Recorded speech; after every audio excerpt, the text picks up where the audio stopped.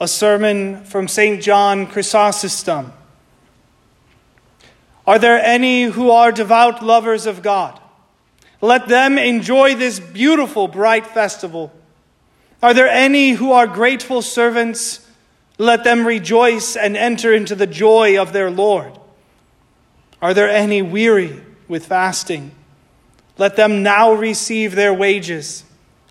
If any have toiled from the first hour, let them receive their due reward. If any have come after the third hour, let him with gratitude join in the feast. And he that arrived after the sixth hour, let him not doubt, for he too shall sustain no loss.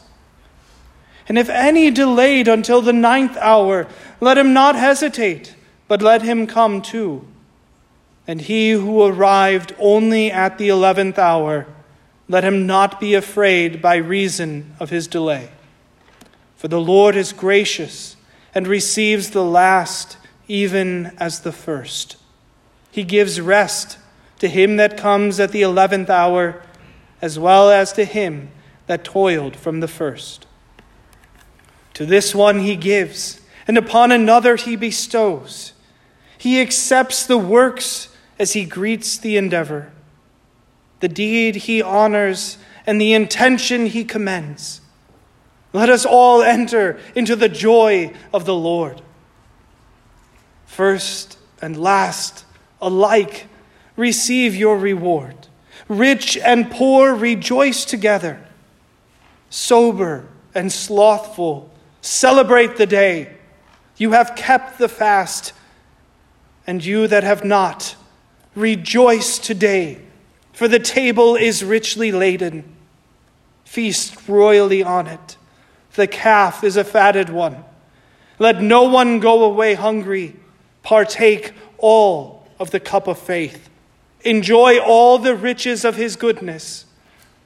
Let no one grieve at his poverty, for the universal kingdom has been revealed. Let no one mourn that he has fallen again and again, for forgiveness has risen from the grave.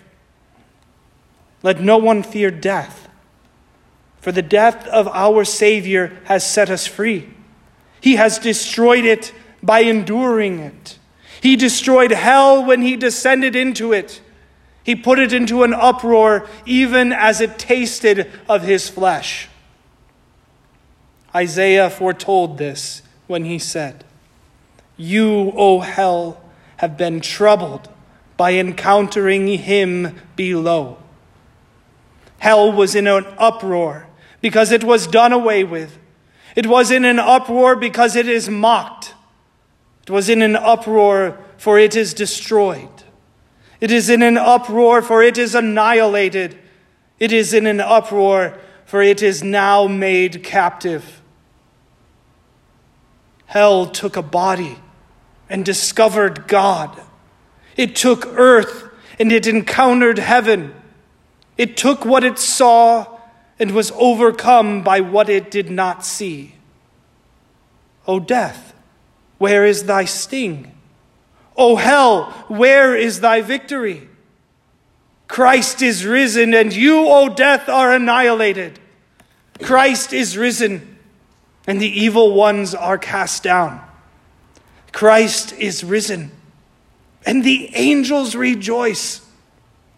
Christ is risen, and life is liberated. Christ is risen, and the tomb is emptied of its dead. For Christ, having risen from the dead, has become the first fruits of those who have fallen asleep. To him be glory and power forever and ever. Amen.